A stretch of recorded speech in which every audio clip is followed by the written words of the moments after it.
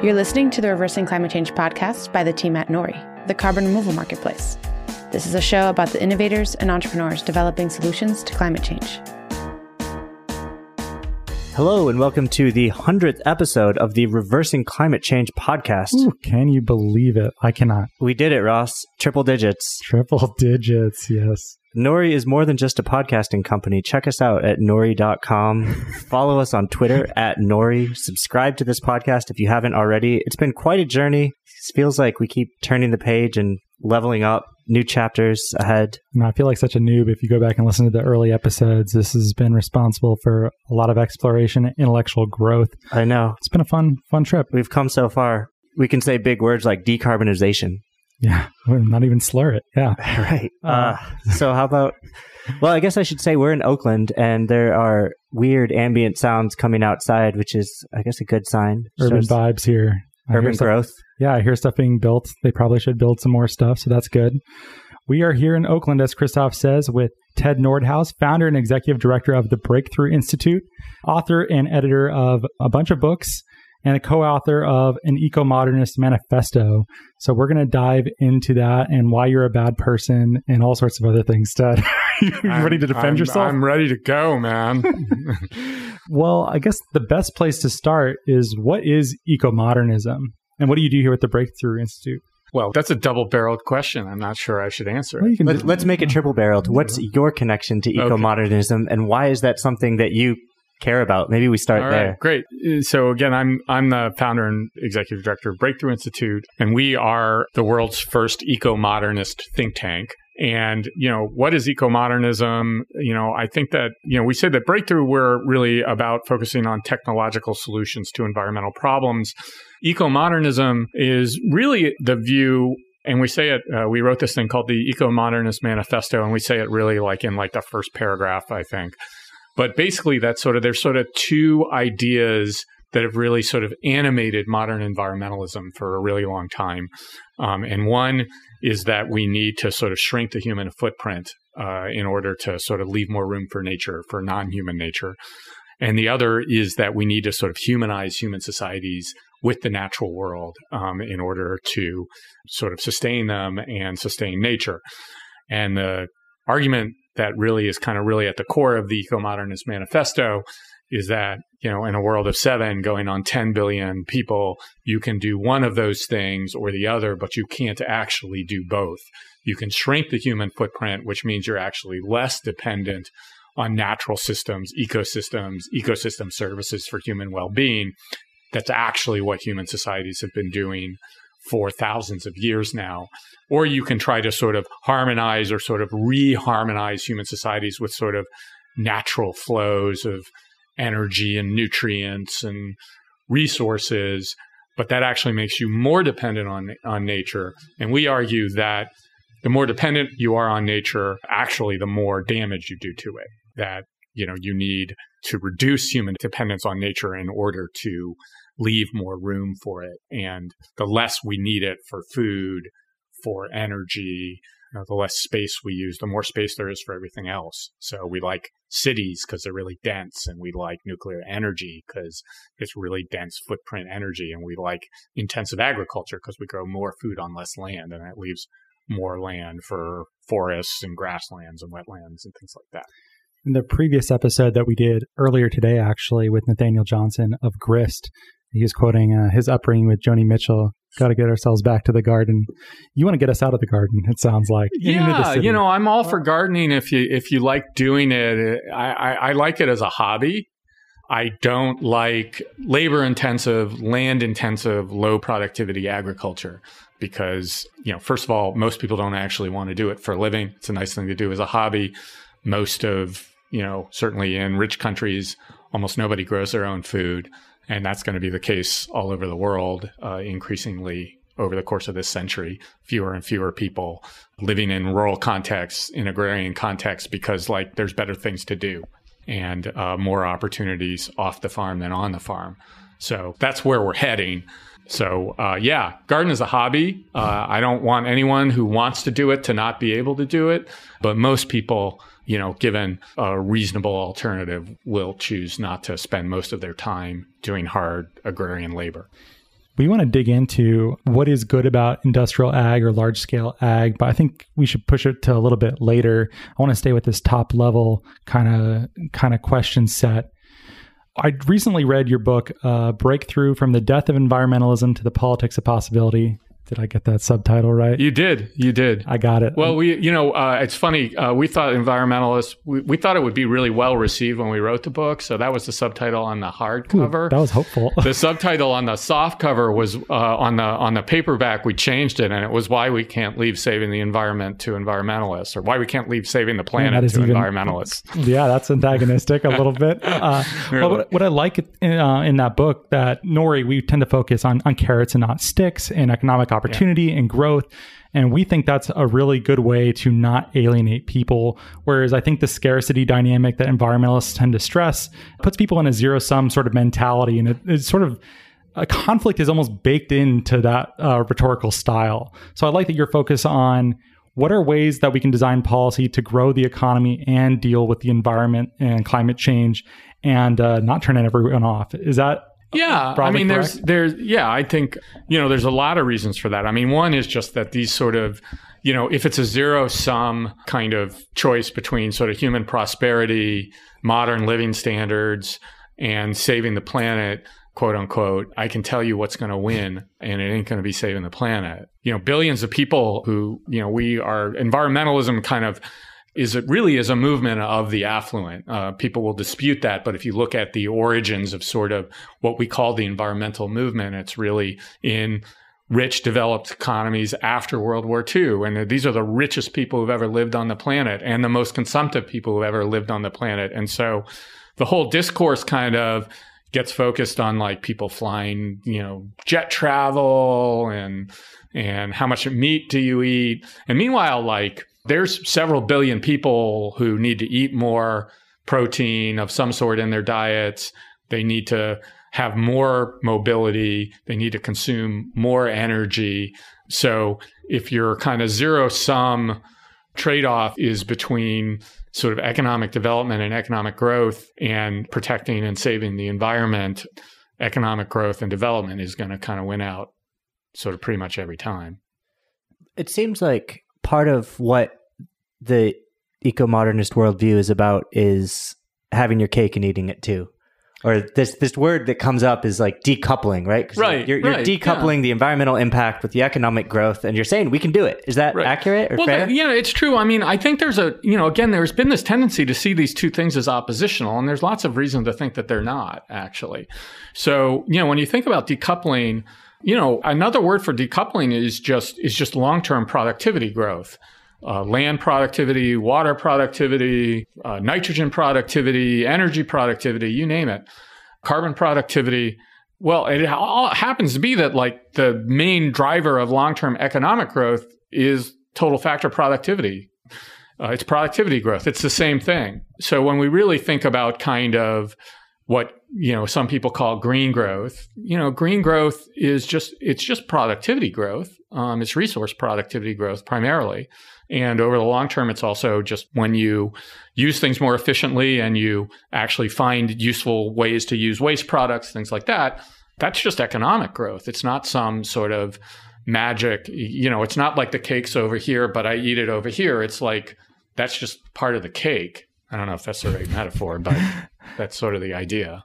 I'm so curious about this decoupling as well, because I've read some stuff in degrowth economics. It tends to think that there's almost a one-to-one relationship between GDP growth and material throughput. And then I've also heard other people say like, that is absolutely not true. I don't know what to do with that. I'll tell you what to do with it. Degrowth is just a troll. The whole idea is just a gigantic troll on like human prosperity and progress and development. And so like this sort of, there's no such thing as absolute decoupling. So first of all, we actually have all sorts of examples of absolute decoupling all over the world. And the only way that the degrowthers can make this claim is that they look at things at a global level, and they look at them over a period of time where like global population has tripled, and we've moved billions of people out of like abject agrarian poverty, to something that looks like a modern life. And they go, no, see, there's been no absolute decoupling on a bunch of materials like sand and gravel that we cherry picked because the numbers, they fit our argument.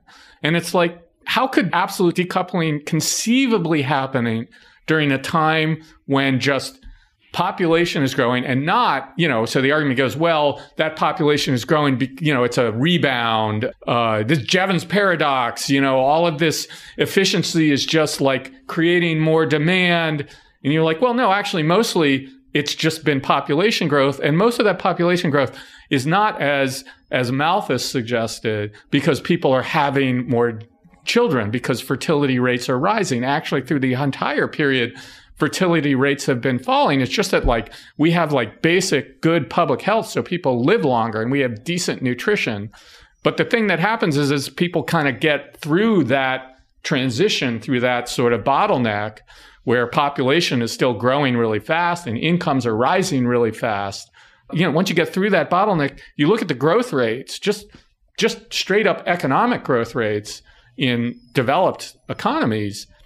Most of them are struggling to sustain 2% annual growth. And that's in economies that, are increasingly knowledge and service, economies where there's just demonstrably lower resource throughput associated with each additional dollar of economic output. So you put those things together over the long term with continuing improvements in resource productivity. And, we've seen absolute decoupling across large economies, and you can't account for it by saying, well, it just all moved to China. Like agricultural production in the United States didn't move to China. We've continued to actually increase agricultural production, but land use is flat, water use has fallen, fertilizer use is flat.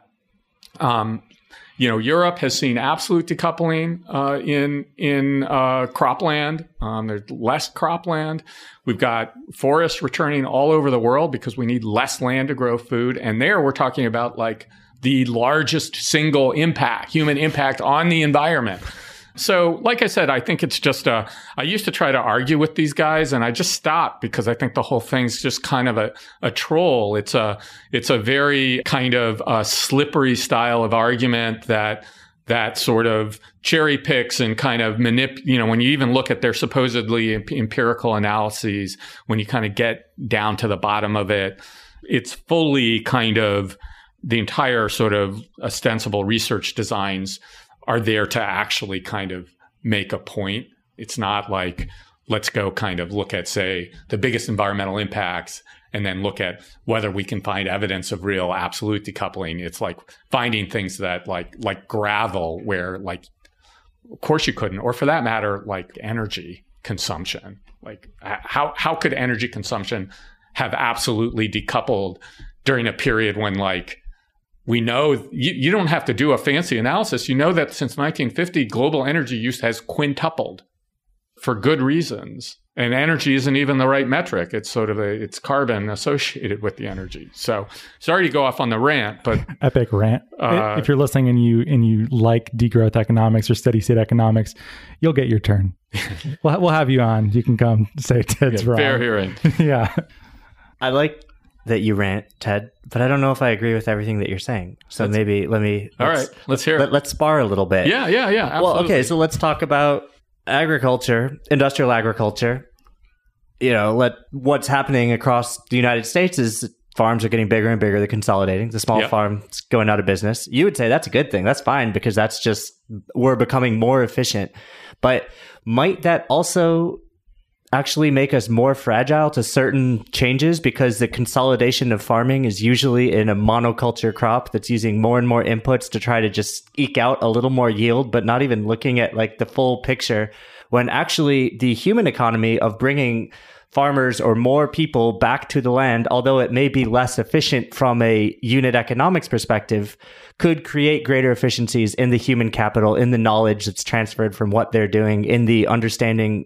Maybe there are local disasters or weather events where now you have more people who can handle those things, as opposed to we've pushed ourselves into consolidation, just put robots on farms everywhere. I mean, is there a middle ground? Or I don't know. I mean, I just feel like we've been consolidating agriculture in this country, for 150 years.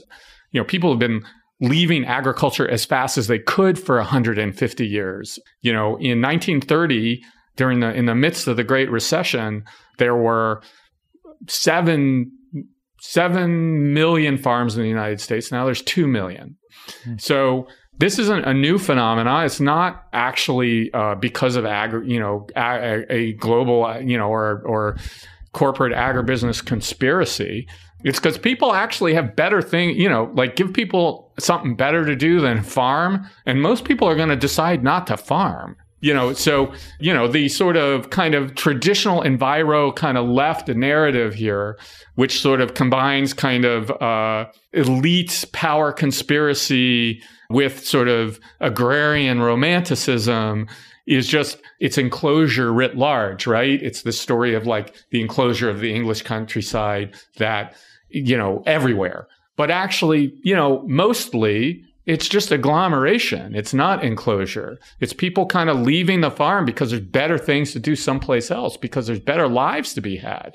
Like you look at declining fertility rates. Think about things environmentalists like cities, declining fertility rates, women's empowerment. Every one of those things actually associated with people leaving the farm, not staying on the farm.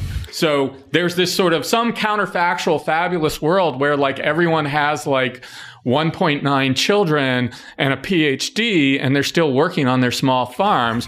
But I'm sorry, that's just a utopian fantasy. It doesn't work like that in this world. We're all caught, Christoph and I especially, in this dialectic between, love the work of Wendell Berry. I find it poetic and beautiful in lots of ways, but also I love markets. I like modernity. I think that's the way to go. So we just have these fantasies of being gentleman farmer, but we're just posers. I think, Christoph, I don't know. Not everyone should aspire to that, though. I think that would be a mistake. And the broader point, I think is well taken. You gotta have some of that scale. Like I'd love to have a cow in my, look, I live in the Berkeley Hills, and like I wake up every morning to like people's backyard chickens, and they think that they're like changing agriculture. But the truth is, like, when the chickens die, they go down to Whole Foods and they buy, forget the sort of supposed like label, it's organic or pasture, whatever. Those eggs or those chickens are being raised on big, even organic it's big agriculture. It's big farms. That's what allows, when your chickens get eaten by the fox, that like, cause you're actually too crappy, you're not handy enough to actually like build the coop so that the predator stays out, and like a weasel or something gets into your chicken coop and kills all the chickens. You know what you do? You go to Whole Foods and you buy it from some huge farm that's automated, that's routinized, that's highly capitalized, and they know what they're doing. And this is actually what resilience looks like. It's not everybody with chickens in their backyard. It's the fact that there's a Whole Foods with eggs that came from 400 miles away, so that like when shit goes sideways, where you are, you can still go get your eggs and your milk and your flour and all the other things you want to eat. That's what resilience looks like to me. Man, I'm surprised the residents of Berkeley haven't run you out of town. Well, they made me move across the line. I live in this weird little part of the Berkeley Hills. It's not technically Berkeley, but It really is. But, because it's not Berkeley, they can't throw me out. I lived in Berkeley for like 17 years, but no, I lived for like 25 actually, but. So help us out a little bit, Ted. You've painted eco-modernism in a certain light, and you've also talked about environmentalists writ large or other schools of thought, but where does it all fit? How might you contrast environmentalism to eco-modernism to other forms of the environment movement? Yeah, I mean, we've talked about a couple. We've talked about sort of the degrowth. We've talked about the kind of the sort of romantic agrarian. There's an older conservation tradition, obviously.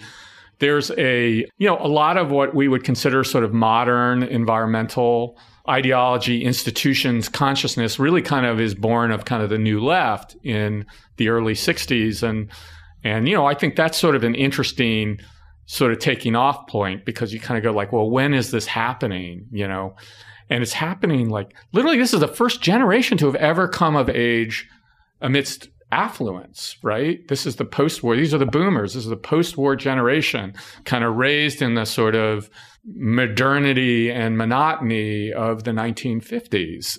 And so on one level, it's sort of not surprising that this is the generation that actually kind of sort of loses track of the basic kind of material preconditions for their affluence, for their self-actualized lives, for the fact that they don't have to get up every morning and haul water or, literally try to like hand wring dry clothing, or to go out and like have to be out like, trying to do whatever it is you do to a heifer at 5 a.m. Like, not a farm boy. It doesn't. Yeah, sound like. I did not grow up on the farm. I make no bones about it. I like to say that people always like, have you ever talked to a farmer? You should go talk to a farmer. And this is like what I love about that little kind of insult is that it's like the insult that people use to basically like when someone like makes a point that they don't like or they can't refute.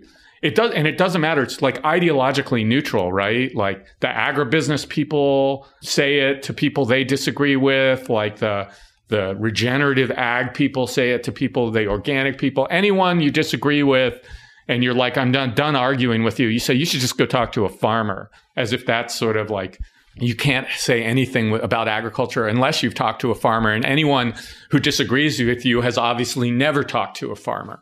So no, I did not grow up on the farm. Did I derail you in the way that you did? I was making some other point. Man, but what was it? I can't remember what it was. Or we could not. Whatever you do with the heifer. Oh, the 50s being Eisenhower years. Yeah. Anyway, so it's like, it's not surprising that like, in this moment of sort of like really kind of almost unprecedented security and affluence, like unprecedented in kind of almost the entirety of human history, this whole generation kind of decides that somehow it's all, it can't last, right? This is sort of really the kind of beginning of sort of apocalyptic environmentalism. And it comes from the left because, of course, the left, up until this point, the old Marxist left, it's sort of dialectical materialism. It's they like things big. Well, they like things big. It was very much focused on kind of production. And, the belief was that, the argument, the Marxists believed that capitalism would immiserate the poor. And then you get to like, 1964, and it's like the American and increasingly the European working classes are like the wealthiest, most prosperous working classes that have like ever existed. By a lot. So, of course, it's at this moment that the left really sort of shifts its critique of capitalism and environmental. So now capitalism isn't going to immiserate the poor materially, but it's going to make them sick and it's going to poison us and it's going to result in the sort of collapse of civilization because we're going to eat our seed corn and destroy the biocapacity of the planet and all of that. And that's not to say that pollution and environment, but these kind of apocalyptic narratives kind of gain popular purchase at this very particular time and coming from a very particular kind of political tradition that is sort of, you have to situate in this kind of remarkable period of kind of abundance and prosperity that kind of like no one, that mass populations have never experienced prior to 1954, really. So I mean, clearly you care about the climate issue and you get the climate math. There's too much carbon in the atmosphere. Right. We need to decarbonize as quickly as possible. We need to draw the carbon back out if we want to avoid catastrophic climate change. No quibbles there. I think we're definitely. I might quibble with that last part. You don't want to draw carbon back. I'm out. happy to do it. Okay. I mean, I guess I feel like a big part of what we do here at Breakthrough and have always done. And it's actually different than even some, a lot of eco-modernists, is just to make a non-apocalyptic case for climate mitigation. That like the future can be better or worse, and probably, all else equal, lower emissions and lower temperature increase will be better than higher. There's just higher climate risk, more disruption, probably greatly simplified ecosystems that might not kind of undermine our ability to thrive materially. But, I would like to kind of preserve biodiversity all across the planet just for kind of, I can't even exactly give you a good reason why, other than I think we should. I think it's beautiful. I think it's, kind of a part of our sort of our sort of deep evolutionary experience. So your point is, yes, I care about this stuff, but both on sort of technical grounds, but also in terms of kind of like efficacy, I just don't think that we actually have ever gotten hardly anywhere on any of this stuff by threatening people with apocalypse. You've been around long enough. Where have you seen climate policies that are trying to get things right from an atmospheric carbon perspective? Where have you seen them succeed or fail? Yeah, I mean, I'm kind of more, and I think I've become more and more this way the longer I've looked at this stuff, that like most of the progress we make kind of climate benefits come along for the ride. So you can find just very little evidence that any sort of explicit climate policy has much sort of changed the trajectory of emissions just about anywhere.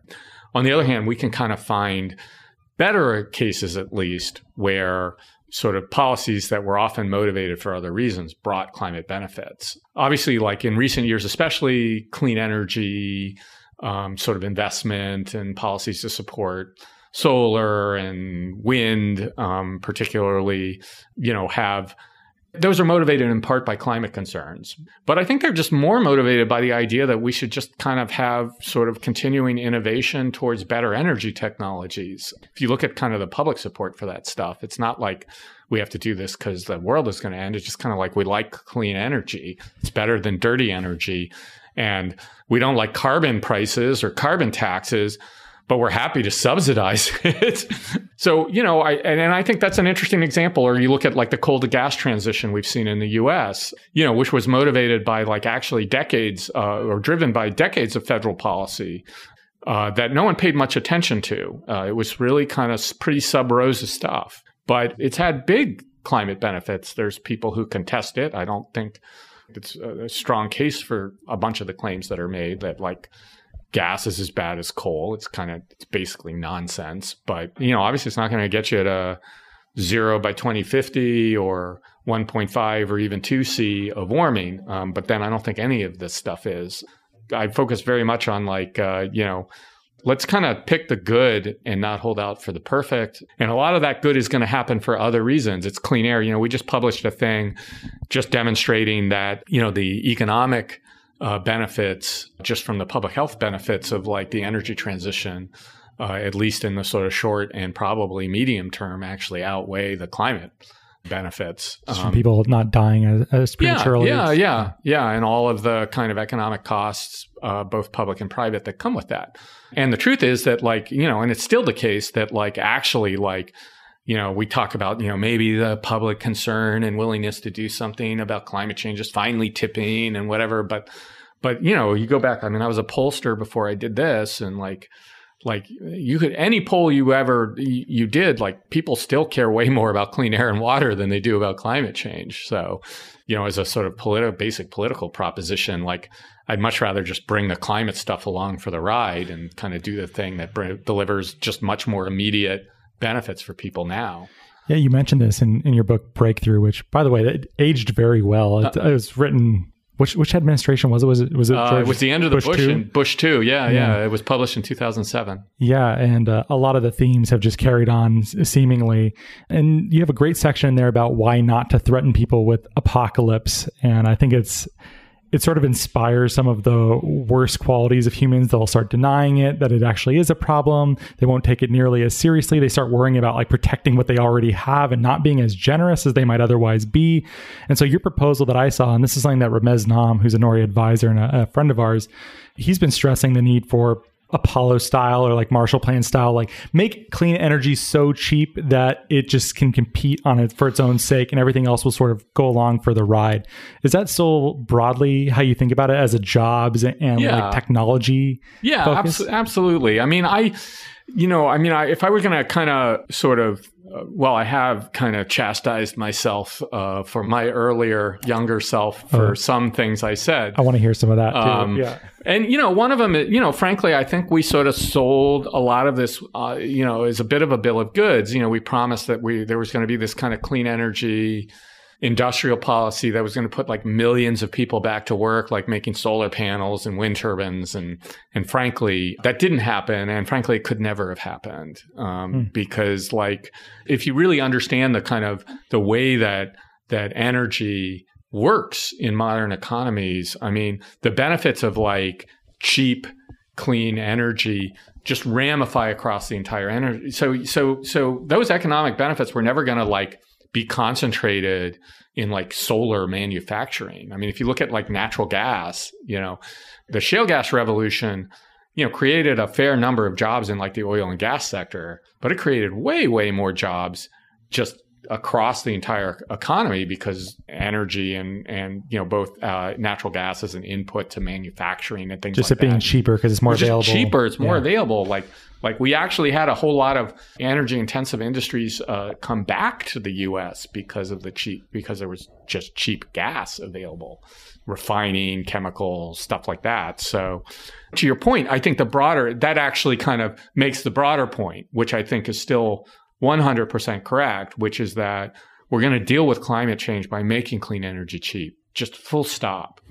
And it doesn't necessarily have to be cheaper than the carbon-based alternatives, but it needs to be pretty darn close so that it's not that you can do all of this without some sort of regulatory or pricing or other set of policies, but the sort of economic and political lift necessary for those policies has to be modest. You got to get close, and then whether it's a low carbon tax or it's a clean energy standard or something else, it's not a big deal. The kinds of you look at these various analyses on we have this huge debate around what's the right social discount rate in somebody's model for whether we should be starting with a $30 price on carbon or a $200 per ton price on carbon. And it's what, guys, we can't even in the best of circumstances, we can't sustain $8 a ton.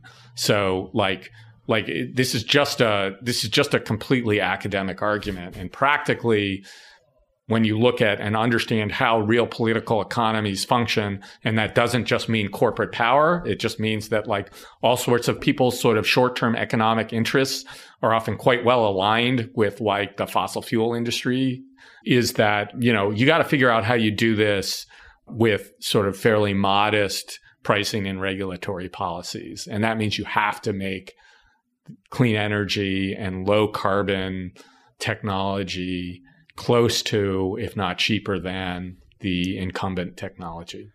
Why hasn't that happened with nuclear energy?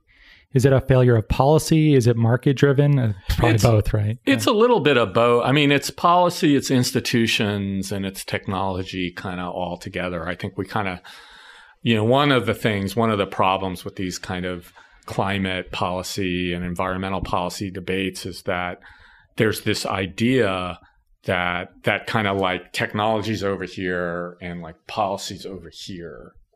And really different technologies work in different sort of socio-institutional technological contexts. So, frankly, even today, if we were let's just go be France or even China or Korea and just we're going to have a sort of pretty top-down centralized economy. We're going to have a state-owned enterprise that's going to build and operate the nuclear plants. And we're going to have a nationalized power sector, and we're going to finance it with long-term, low interest rate public finance. Nuclear would still be the cheapest way to fully decarbonize the energy sector based on the technologies we have now, even though the first 5 or 10 plants you built would be really, really expensive, but they last for 80 years. I don't think this guy saw Chernobyl, Christoph. Yeah. I boycotted it. You boycotted it? I didn't. Yeah. Oh, yeah. It's really good, but yeah. I'm sure a lot of people. I'm sure a lot of your listeners are dude, did you see Chernobyl? It comes up every podcast that nuclear comes up on. I don't want to put words in your mouth, but you're progressively inclined, and your audience seems to be other progressives saying, hey, this is something that you should take seriously. Right. So why should they? Yeah, I mean, my point is so we can get into this endless debate about Chernobyl. I mean, the science is actually really clear that it didn't kill 1 million people. It's 4,000 to 9,000 ultimately premature deaths over the entire lifetime of the exposed population from thyroid cancers. That's basically it, besides the 50 guys who that's the one part of the movie or the series that was right. They literally had these guys, they didn't even have radiation suits in there, shoveling, throwing parts of the reactor core back into the hole. I mean, that's Soviet. Lots of other things went really, really badly under that system too. It wasn't just nuclear energy, but and I would say that my view, I just said it would still be even the technologies we have. If you were just let's fully decarbonize really, really fast. Let's just do it. Forget markets, forget all of that. We don't have time for that. We actually have to stop trying to bribe private actors to sort of do the right thing for the climate. It's like an asteroid. We have 12 years, then just nationalize the whole thing and build the plants. And we might even have a meltdown or two, and it would be better than catastrophic climate change. I mean, if that's what you think about climate change, and then you're nope, we can't do that because Fukushima, which killed nobody and will kill nobody, then I'm sorry, that's not a particularly convincing answer to me. Now, I am of the view that it's not like an asteroid. It's like diabetes, as I argued recently. We're not going to rapidly decarbonize the global economy. We're going to slowly decarbonize the global economy.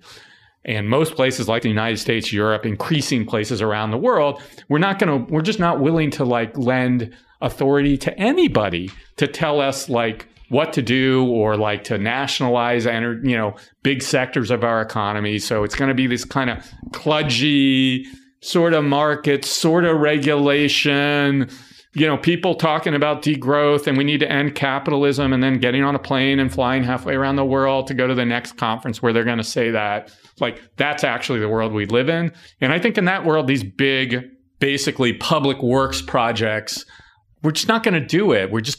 We won't actually allow enough social authority, invest centralized institutions with enough power to do that. So in that future, which I think is the future we're heading to, I think that you need kind of pretty radically different nuclear technologies that look more like sort of smaller scale solar, wind. We're going to, figure out how to kind of bolt carbon capture things onto existing power plants in some places. It's going to be like I said, it's going to be this really kind of kludgy, slow muddle to decarbonization.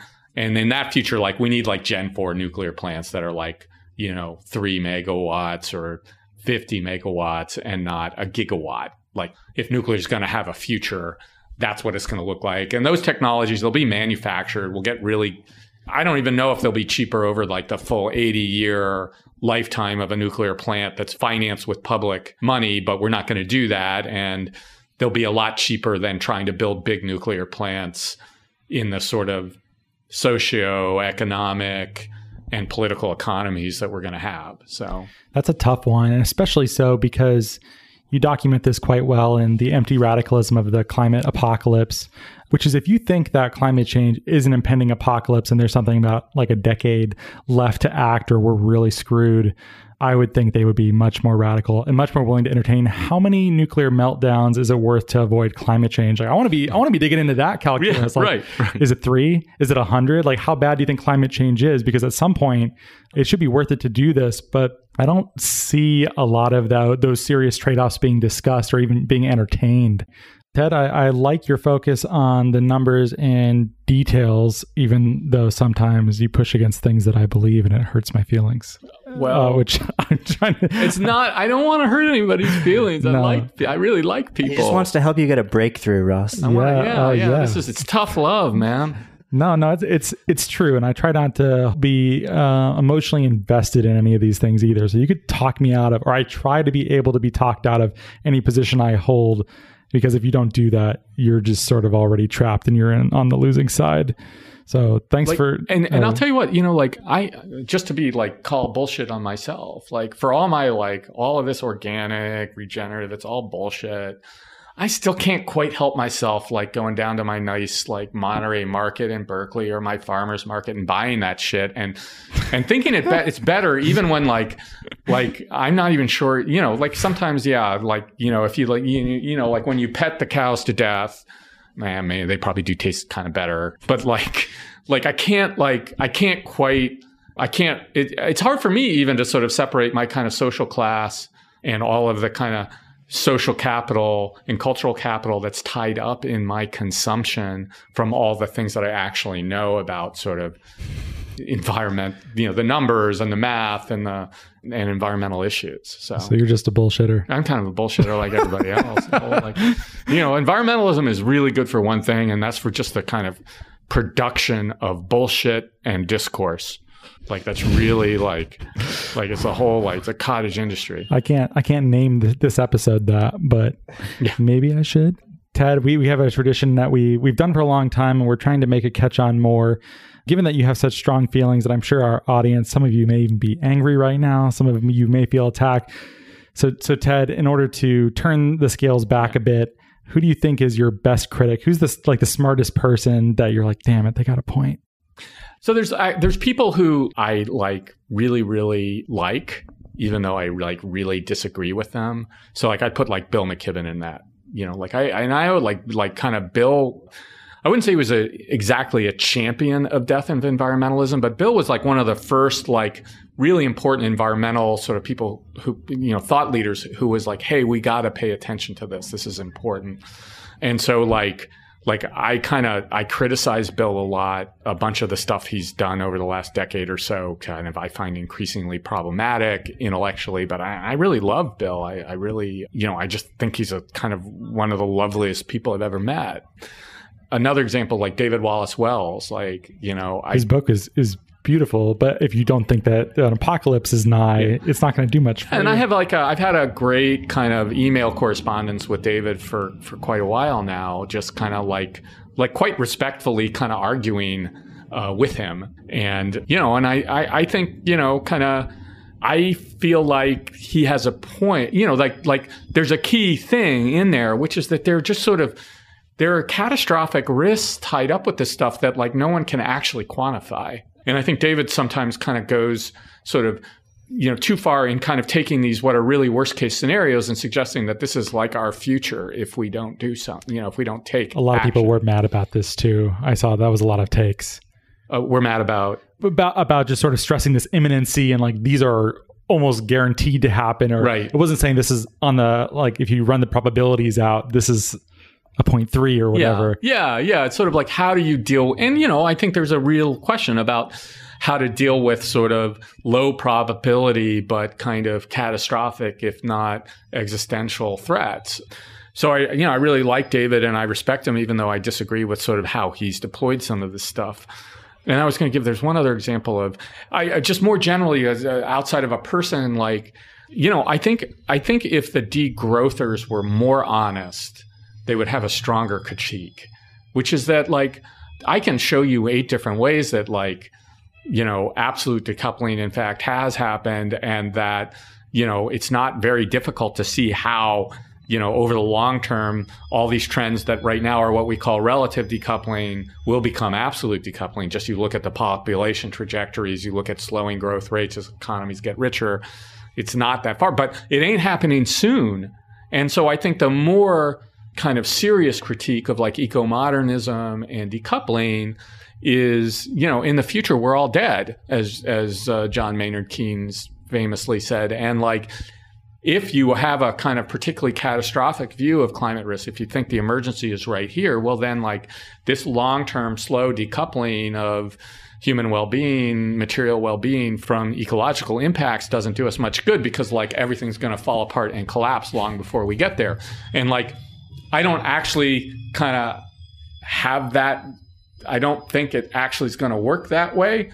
But I think that is a very, very fair critique. If you are much more worried about catastrophic impacts, then like, why are you arguing about whether absolute decoupling can ever happen versus just like, there's these planetary boundaries and we've already crossed them and we're about to cross them. And once we cross them, the end is nigh. Then like the eco-modernist vision of sort of absolute decoupling with a prosperous population of 8 or 9 billion people doesn't much matter because we're never going to get there.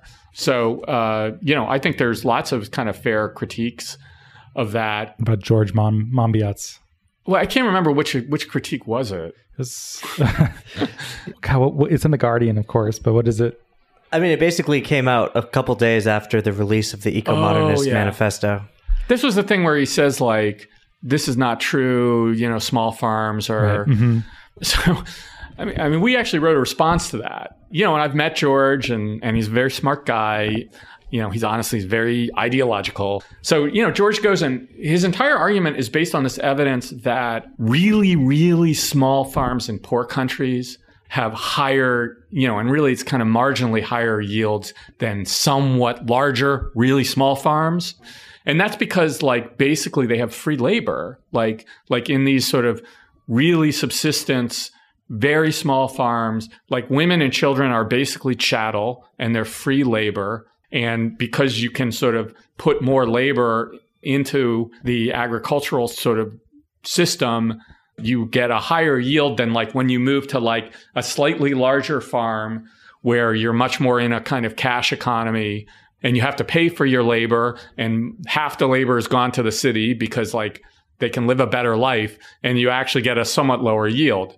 Now, the reality is, when you go from like a 2-acre farm to a 100-acre farm, the yields are much higher. So this is actually, again, it's a little bit of a kind of cherry-picked claim that is sort of dependent on talking about only basically sort of that very immediate short-term move, really true absolute subsistence, where like you have lots of children and they don't go to school. They like work on the farm. And that's how you get your somewhat higher yield than like when you go to like a 5-acre farm and most of the women and children have moved to the city or are in school. That's actually pretty much the entirety of his critique. Do you think we can bait George Monbiot and David Wallace Wells onto the show? We're coming for you guys. I think so. You get ready. Gotta go across the puddle. Bill McKibben precedes you by, I think, 3 or 4 episodes. Yeah, all right. Bill came on, and he was a very gracious, wonderful episode, too. We should definitely link that in the show notes. I was a little bit surprised by what he had to say. It showed that he was more malleable than you might have painted him. What did he say? Well, he said people... I'll have to go listen to the podcast, obviously. Right. Give me the Reader's Digest. I'm kind of old, so I don't really get the podcast thing. I'm like, when do you guys listen to all these podcasts? Yeah, you could Doing actually chores, listen on 2X, cars. so it just like will sound like a bunch of chipmunks. How do you do it though? Like where it's like, I think it must be that like I'm like Gen X, and I think once you get kind of more kind of late X to millennial, like everybody is so much better at multitask. I walk around my office, my staff, they have their earpods in, and they're like listening to a podcast and tweeting and like running like R on like a data set and writing a blog post all at the same time. And I'm just like, boy, I cannot do that. Well, who knows if they're any good at it. Anyway, so the short version. So the short version, I mean, Reader's Digest version. You know what Bill's about. Yeah. He's going after the systems and institutions that are responsible for dumping carbon dioxide in the atmosphere, or fossil-based carbon dioxide into the atmosphere. And he wants to see fossil fuel executives in prison because he thinks that they've lied and misled us. And I can't say I entirely disagree with him, but what was interesting, he came to terms that he would say they would not need to go to prison if they actually were willing to pay more than the externality of what they previously had dumped into the atmosphere. So go to prison unless you support a carbon tax. Unless, not only unless you support a carbon tax, unless you pay to remove the excess carbon that you've already added. And then you're good. You're off the hook. And I actually found that to be a very gracious and important compromise. And in a day and age where it's just, there's so many echo chambers and angry people on the internet, that when you can find that common ground, it gives me just a little bit of hope that we can get this right.